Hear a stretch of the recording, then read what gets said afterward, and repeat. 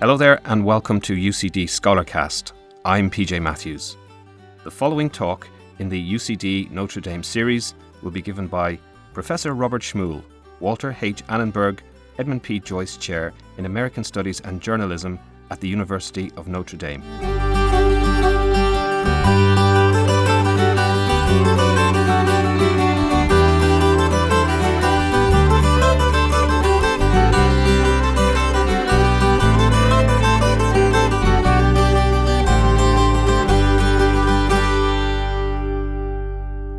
All changed utterly.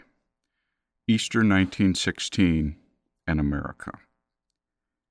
Historically, politically, and symbolically, the Easter Rising is Ireland's answer to America's 4th of July.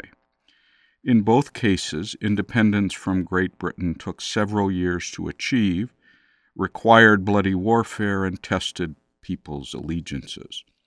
But the Rising and July the 4th mark moments of no return, tipping points creating new realities, defining departures from the past. The enduring line of W.B. Yeats, all changed utterly, would not be read by the general public for over 4 years. His poem, Easter 1916, was published simultaneously in England and America in 1920. However, those words and his haunting refrain, "A terrible beauty is born," were written right after the Rising and the subsequent executions. Yeats knew the significance of what had just happened, but neither Yeats nor many of his contemporaries would have realized then what we understand in retrospect, that the roots of the Rising grew to a large extent in American soil, with America's reaction crucial to determining the consequences of the Rising. That's why our subtitle is Easter 1916 and America. To be even more precise, though, a subtitle for this historical disquisition might be The Plotter, the Poet, and the President, because our principal focus will be on 3 figures with Irish and American backgrounds who played distinct and significant roles in 1916 and what followed. From then, an observer nearly a century later can see the extent and diversity of the American connection.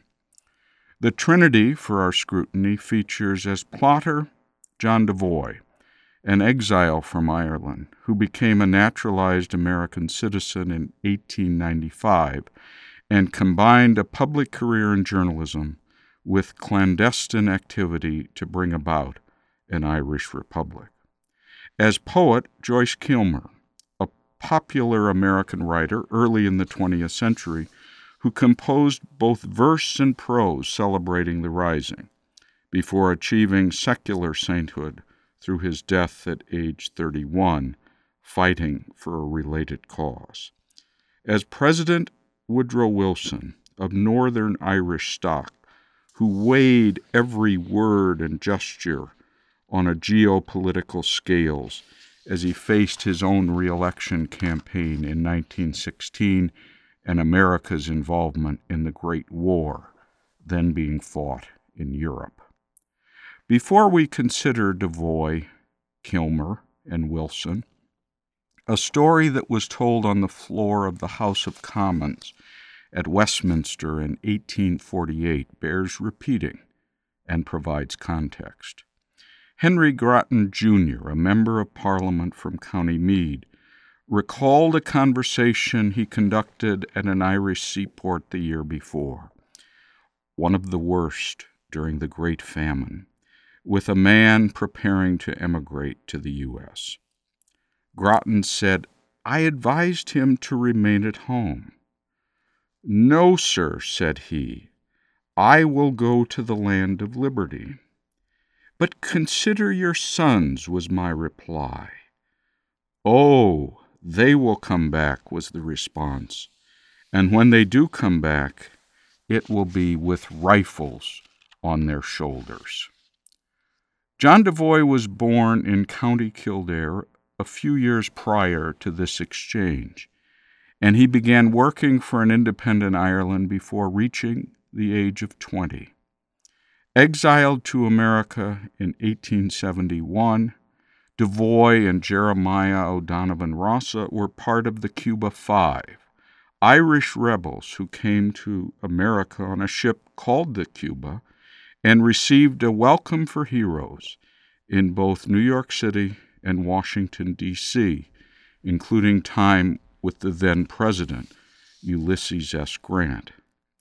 Though living and working on this side of the Atlantic, Devoy's American dream was for a free Ireland, and he was largely responsible for putting those rifles on the shoulders and in the hands of the rebels who fought during the Easter Rising. It is estimated that Clan Gael, which Devoy led, contributed over $100,000 for weaponry and other costs associated with the Rising. That amounts to nearly $2.5 million in today's money. As Kevin Kenny argues in The American Irish, it was largely through Devoy's fundraising and organizational efforts in the United States that the Easter Rebellion of 1916 became possible. P.H. Pierce, the leader of the Rising as president of the Provisional Republic and commander-in-chief, called Devoy the greatest of the Fenians. Historian Roy Foster characterizes Devoy as the Lenin of the movement for a free Ireland. The Times of London, in its 1928 obituary about Devoy, judged him the most bitter and persistent as well as the most dangerous enemy of this country, which Ireland has produced since Wolfe Tone. Tone, of course, was the leader of the United Irish movement at the end of the 18th century. Devoy's memoirs, Recollections of an Irish Rebel, conclude with his detailed account of 1916. Though he lived 12 more years and his recollections didn't appear until a year after his death, the Rising proved to be the peak experience of his 86-year life. Devoy might have resided in America for nearly 6 decades, but his heart and soul never followed him across the Atlantic, and he always harbored hope that his homeland would be free. Besides helping to bankroll the Rising, and despite his exile in New York, Devoy was a central figure in planning the insurrection.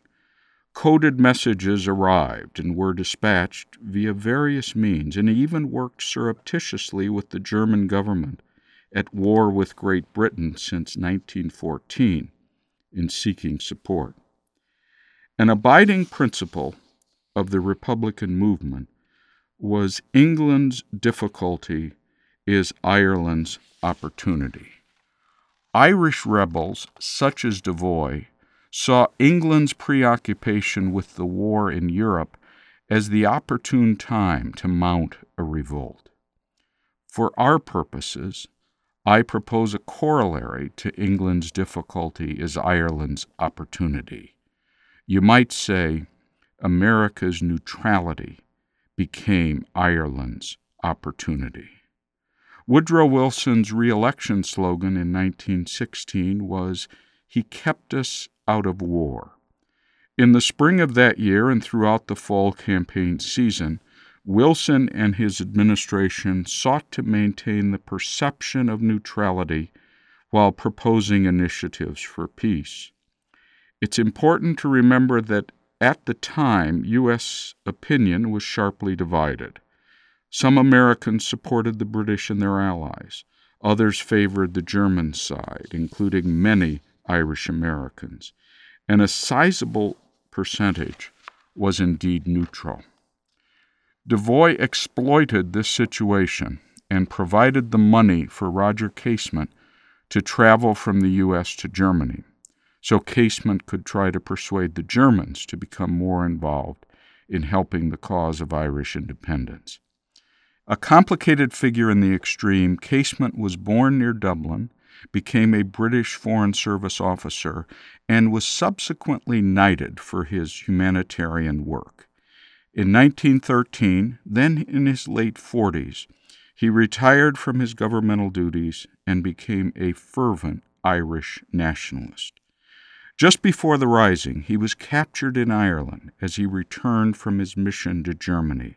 Then, on August 3, 1916, he was hanged in London for treason, producing seismic reverberations in Washington and across America, where he was well known. Besides Casement, 5 of the 7 signatories of the proclamation spent time in the United States, a striking fact in itself, and John Devoy knew 4 of them well. Tom Clark, himself a naturalized U.S. citizen and the first person to sign the proclamation, spent 5 years helping Devoy with Clanagale business and publishing the Gaelic American, a weekly newspaper Devoy founded in 1903. In addition, Pierce came to the U.S. for 3 months in 1914 to raise funds for his school in Dublin, and Devoy energetically promoted that tour. One of Pierce's biographers points to that trip as the time the future provisional president found his voice. He had learned to communicate powerfully with mass audiences, and he had discovered a natural aptitude for extreme rhetoric. The land of liberty provided that influence, and Devoy encouraged such talk. In September of 1915, 8 months before the Rising, Joseph Mary Plunkett, another signatory, arrived in New York to meet with Devoy and personally inform him about the plans for the spring uprising. Devoy's involvement was both central and critical, with the Gaelic American and its circulation of 28,000 an unwavering advocate for the rebel cause. The proclamation declaring the provisional government of the Irish Republic that Pierce read on the steps of the GPO, the General Post Office in Dublin, on April the 24th, 1916, includes the phrase, "supported by her exiled children in America." Devoy, above all, was responsible for those words in the proclamation.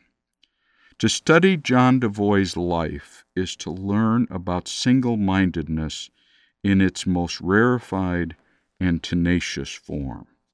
Friendship after friendship, even with O'Donovan Rossa and Eamon de Valera, ended bitterly if Devoy held a contrary viewpoint on a subject. He died in New York, but fittingly Devoy is buried in Glasnevin Cemetery in Dublin. Under his name there is one word, Fenian. On another side of the headstone is the word rebel. On the other, patriot. That greatest of Fenians was a singular man, relentlessly driven by the dream of Irish freedom. Our second figure is quite different from the first in terms of background and experience. Joyce Kilmer claimed he was half Irish, but his literary executor and friend, Robert Holliday, cautioned that Kilmer's genetic makeup was not exactly eloquent of this fact. Precision as to percentage notwithstanding, Holliday went on to observe that the poet and writer was a much more ardent Irishman than many an Irishman born. This self-identity became defining to Kilmer, a convert to Catholicism in 1913, the same year his most popular poem, Trees, first appeared in Poetry, a magazine of verse, an influential literary journal with contributions at that time from Yeats, Ezra Pound, and William Carlos Williams. When the Easter Rising occurred, he was a staff writer for the Sunday magazine of the New York Times to earn a living, and a well-known poet and essayist in the Republic of American Letters. Of pertinence to us, in responding to the Rising, Kilmer wrote both journalism and poetry. What had just happened in Ireland held considerable meaning for him. On May the 7th, 1916, in the midst of the executions of the rebels in Dublin, including all 7 of the proclamation signatories, Kilmer published a Sunday magazine article with this headline, "Poets March in the Van of Irish Revolt." He stresses the involvement of writers in the Rising, noting at one point, the leaders of the revolutionary forces were almost without exception men of literary tastes and training, who went into battle, as one of the dispatches phrased it, with a revolver in one hand and a copy of Sophocles in the other. Kilmer's article is distinctive in angle and approach, but just one story among scores that appeared in American newspapers and magazines focusing on the Rising. His own paper, the New York Times, devoted front-page attention to the events in Ireland for 14 straight days, from April the 25th through May the 8th. On April the 29th, the day Pierce surrendered, the Times had 8 articles on page 1, 8 more on page 2, as well as an editorial and commentary column inside. By May the 4th, the word martyrs was appearing in the coverage, a sign in the shift of public opinion. Kilmer contributed to the volume of dispatches, and his sympathies aren't difficult to detect. All of this journalism had impact in America and also in Ireland. On June the 1st, 1916, a press censor's office was established in Dublin, and 4 days later, the new censor issued a formal directive warning newspapers about the republication of specific items. The third one, of 6, is relevant to our discussion. Extracts from American newspapers or private letters sent you from individuals received from America. As it turned out, and probably without his knowledge, Kilmer landed in the middle of a censor's office hornet's nest a few months later. His extended interview with a Rising survivor, Irish Girl Rebel Tales of Dublin Fighting, appeared in the Times Sunday magazine on August the 20th. On September the 16th, the Roscommon Herald republished the feature in full. Buried on page 5, under a 1-column headline, Tales of the Rebellion, there's a censor-soothing line at the beginning. The New York Times, a strong pro-Ally paper, prints the following. Alas, the censor did notice, and fired off a warning that Kilmer's article, which carries no byline, is in contravention of the Defense of the Realm regulations, and that the Roscommon Herald is liable to suppression under the Defense of the Realm Act. Protected by the First Amendment, and with the U.S. not yet involved in the Great War, Kilmer's journalism about the Rising is representative of the comprehensive, tell-the-whole-story approach you find in the American press at that time, and an illustration why the censor feared its circulation in Ireland. As you might expect, Kilmer's poetry is more personal and direct in conveying his thoughts and emotions about contemporary affairs. Easter Week, dedicated to the memory of Joseph Mary Plunkett, takes on Yeats in its opening lines, quoting the refrain from September 1913, and then turning on its author. Romantic Ireland's dead and gone, it's with O'Leary in the grave. Then Yeats, what gave that Easter dawn a hue so radiantly brave? The poem's 9 stanzas praise romantic Ireland, immortal patriots newly dead, the young republic, and Pádraig Pearse by name. The last quatrain returns to the beginning and evokes religious imagery of an explicitly Catholic variety to clinch his meaning. Romantic Ireland is not old. For years untold her youth will shine. Her heart is fed on heavenly bread. The blood of martyrs is her wine. Another poem at this time, Apology, names the 3 poets who helped lead the Rising and figured so prominently in his Sunday magazine feature, Plunkett, Pearse, and Thomas MacDonagh. Near the end, Kilmer asks a question before he provides an emphatic answer. Is freedom only a will-o'-the-wisp to cheat a poet's eye? Be it phantom or fact, it's a noble cause in which to sing and to die. In his memoir about Kilmer, Holiday observes, "It is not at all improbable that had he been an Irishman born and resident in Ireland, he would have been among the martyrs of Easter week. The Rising, with its goal of long-delayed freedom, as well as its own religious significance, insurrection at the resurrection, had a profound effect on Kilmer. 2 propulsive forces, a commitment to freedom and intense religious fervor, animate Kilmer at this time. He enlisted in the military immediately after the U.S. declared war on Germany in the spring of 1917. Though he spent a brief time in the National Guard of New York, he requested a transfer, appropriately enough, to the 165th Infantry, an Irish-American regiment previously known as the Fighting 69th. Shipped to the front lines in France, he had little opportunity to write, yet he did produce one memorable sketch about his experience and life with his comrades. Its title, Holy Ireland.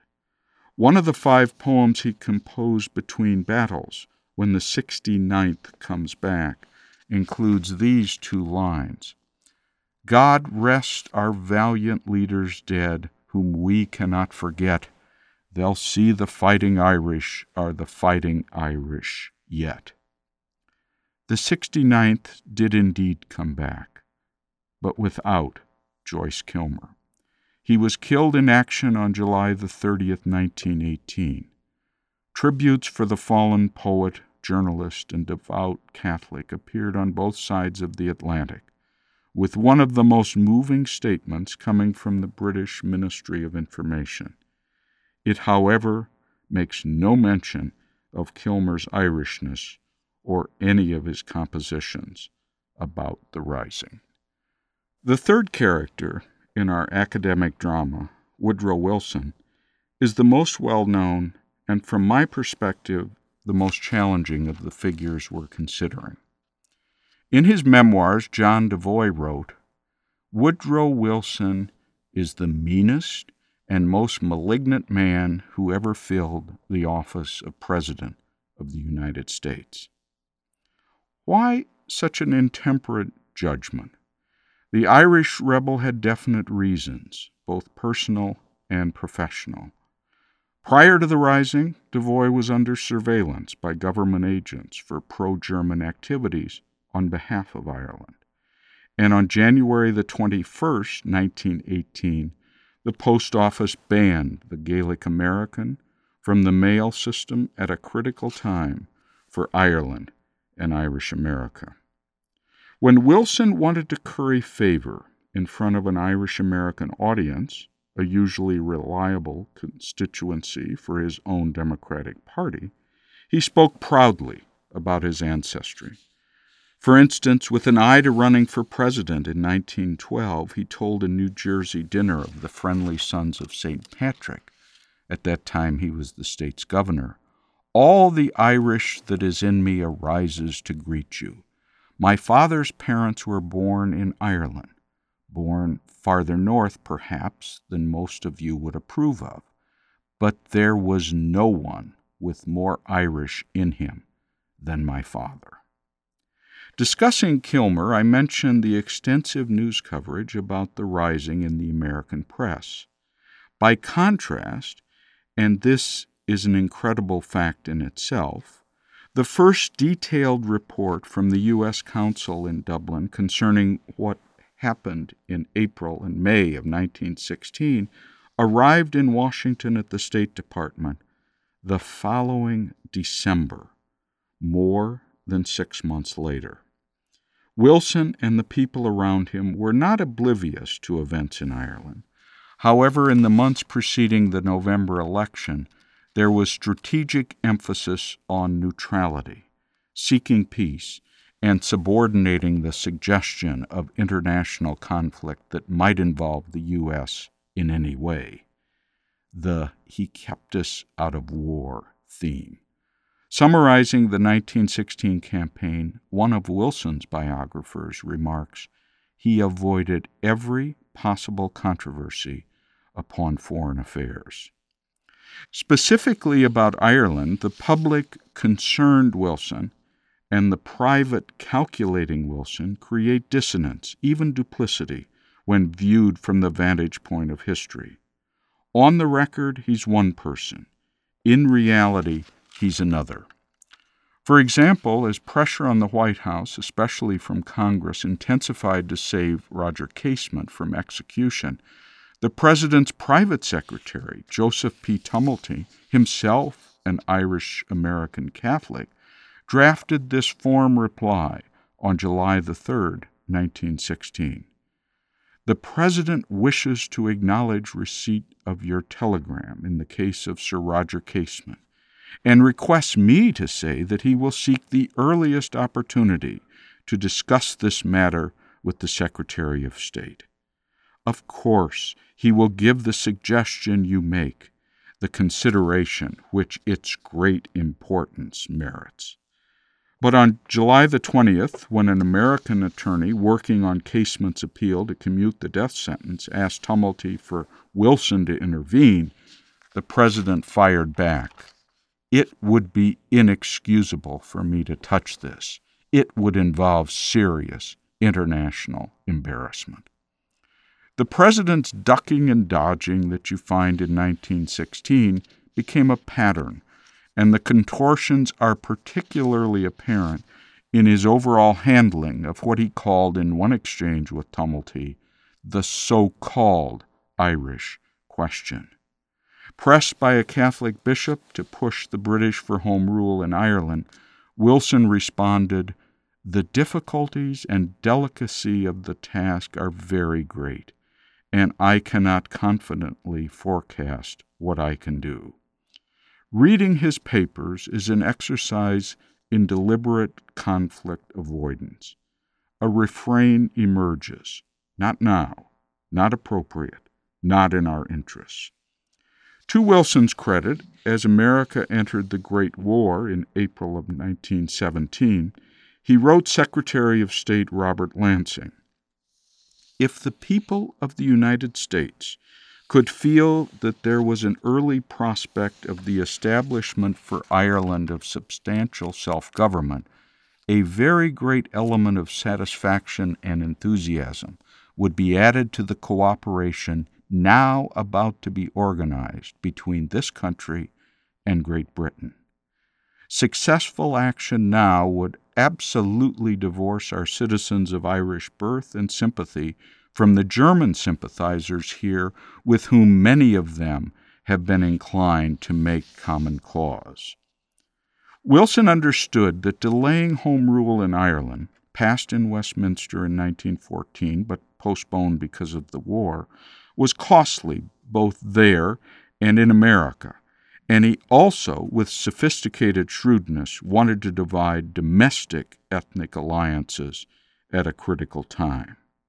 In general, though, whatever occurred in Ireland was a secondary or tertiary concern for the president, then preoccupied with making the world safe for democracy, winning the war to end all wars, and planning the League of Nations. Grand global goals danced in his head, rather than what he considered a domestic matter for internal resolution by Britain. After the armistice, the Irish question became a recurring bedevilment for Wilson at the Versailles Peace Conference. As Margaret Macmillan reports in her book Paris, 1919, when a delegation of nationalist Irish asked him for support, he felt like telling them to go to hell. His view was that the Irish lived in a democratic country, and they could sort it out through democratic means. To be sure, geopolitical considerations played a part in Wilson's reaction to the handling of Ireland. His mantra of small country self-determination didn't apply because, in true Ulster fashion, he didn't question the official title for the British Isles that existed then, the United Kingdom of Great Britain and Ireland. In addition, and this is worth stressing, he strongly opposed hyphenism if it diluted or took precedence over a more inclusive Americanism. Irish American groups might gather for political rallies where he spoke and sought votes, but that didn't mean he embraced their agenda for an independent Ireland. Indeed, in 1916, anti-hyphenism was a plank in his re-election platform, continuing a viewpoint Wilson forcefully expressed at the unveiling of the statue honoring Commodore John Barry in 1914. At that occasion in Washington, the president said, "This man was not an Irish American. He was an Irishman who became an American." Finally, to engage for a moment in a little amateur psychoanalysis, Wilson wasn't exactly inclined to go too far out on a limb for a place he didn't much like. In the book, Woodrow Wilson, A Psychological Study, Sigmund Freud and William C. Bullitt, a member of the American delegation at the Paris Peace Conference and a friend of the president, write, 4 times after breakdowns, he attempted to overcome his habitual symptoms by visits to the British Isles. His experience in Ireland was confined to a few days of contempt. But Scotland he loved. The English universities moved him to ecstasy, and the English Lake District became the home of his heart. Elsewhere in the volume, the authors note Wilson's admiration for the oratory in the House of Commons, and they argue that the English system of government was much more to his liking than the American system. It doesn't take a credentialed successor to Dr. Freud to point out that the president's personal preferences for British life could have been factors contributing to his policy views. Moreover, Freud and Bullitt discuss the importance of religion in Wilson's life. As a boy, he revered his father, a Presbyterian minister, and they observe, so completely did the child take into his heart the teachings of his father that for the remainder of his life he never doubted the exact and literal truth of Presbyterianism. Irish nationalism, of course, was overwhelmingly Catholic, as was Irish America. Although Wilson cleverly bobbed and weaved to win a majority of Irish Catholics in 1916, the Presbyterian in the White House lost support among the American Irish during his second term, particularly for failing to raise Irish self-determination at the Paris Conference. As a result, Irish Americans in droves abandoned the Democrats in the 1920 elections. Looking back with the clarity of hindsight almost a century affords, one sees what was happening within Irish America at this time to be in stark contrast to the standoffish actions of Wilson and his administration. Here you might even make an explicit distinction between Americans and America. After the Rising, Irish American groups committed themselves to answering the Irish question as they saw fit and in numerous ways. The Irish Relief Fund, created in response to the Rising, quickly raised between $100,000 and $150,000. In 1919, the Friends of Irish Freedom raised $1 million for the Irish Victory Fund to help finance the American Commission on Irish Independence.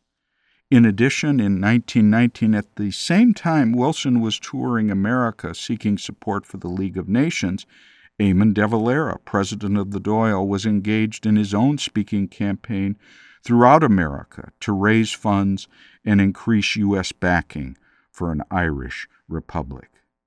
The American-born de Valera even spoke at Notre Dame in October of 1919 during his 18-month tour that raised over $5.7 million. During the War for Independence, the American Committee for Relief in Ireland collected over $5 million in humanitarian aid, principally for the Irish White Cross, and at almost the same time, the American Commission on Conditions in Ireland started taking testimony for a 1,000-page report, which had considerable resonance when it was published. All of this work and activity occurred outside the formal channels and conduct of American foreign policy. U.S. citizens, particularly concerned Irish Americans, took it upon themselves to provide help and to learn what was happening in a place they tended to view both realistically and romantically. A cultural footnote. One of the most popular American songs in 1916 happened to be "Ireland Must Be Heaven, for My Mother Came From There," which was recorded for the first time 2 months after the Rising. Although Wilson was reluctant or averse to embrace the Irish cause, a subsequent president, more sensitive to his heritage and to the tides of history, thought and felt differently. On the same day, in June of 1963, when John Kennedy became the first head of state from another country to participate in a memorial ceremony at Arbor Hill in Dublin, where the leaders of the Rising are buried, he addressed the Dáil, the Irish Republic's parliament. One sentence from his speech stands out today. No people ever believed more deeply in the cause of Irish freedom than the people of the United States. A skeptical soul, attentive to the Blarney quotient of political communication, might dismiss that statement as the sentiment of an Irish American intent on pandering to the natives. The record, though, shows otherwise. The people of the United States came to believe in the cause of Irish freedom, and they did whatever they could to make independence a reality. The most vigorous push in that direction came with the Rising and its aftermath. What Americans on their own accomplished, as opposed to what America, under the leadership of Woodrow Wilson, pursued governmentally. All changed utterly, as the poet wrote, but the story of that historic change can't be told in its entirety without considering the role Americans, a John Devoy or a Joyce Kilmer, played. The first shots of that Easter Monday echoed across the Atlantic and summoned the exiled children and like-minded lovers of liberty to action that ultimately led to an independent Ireland.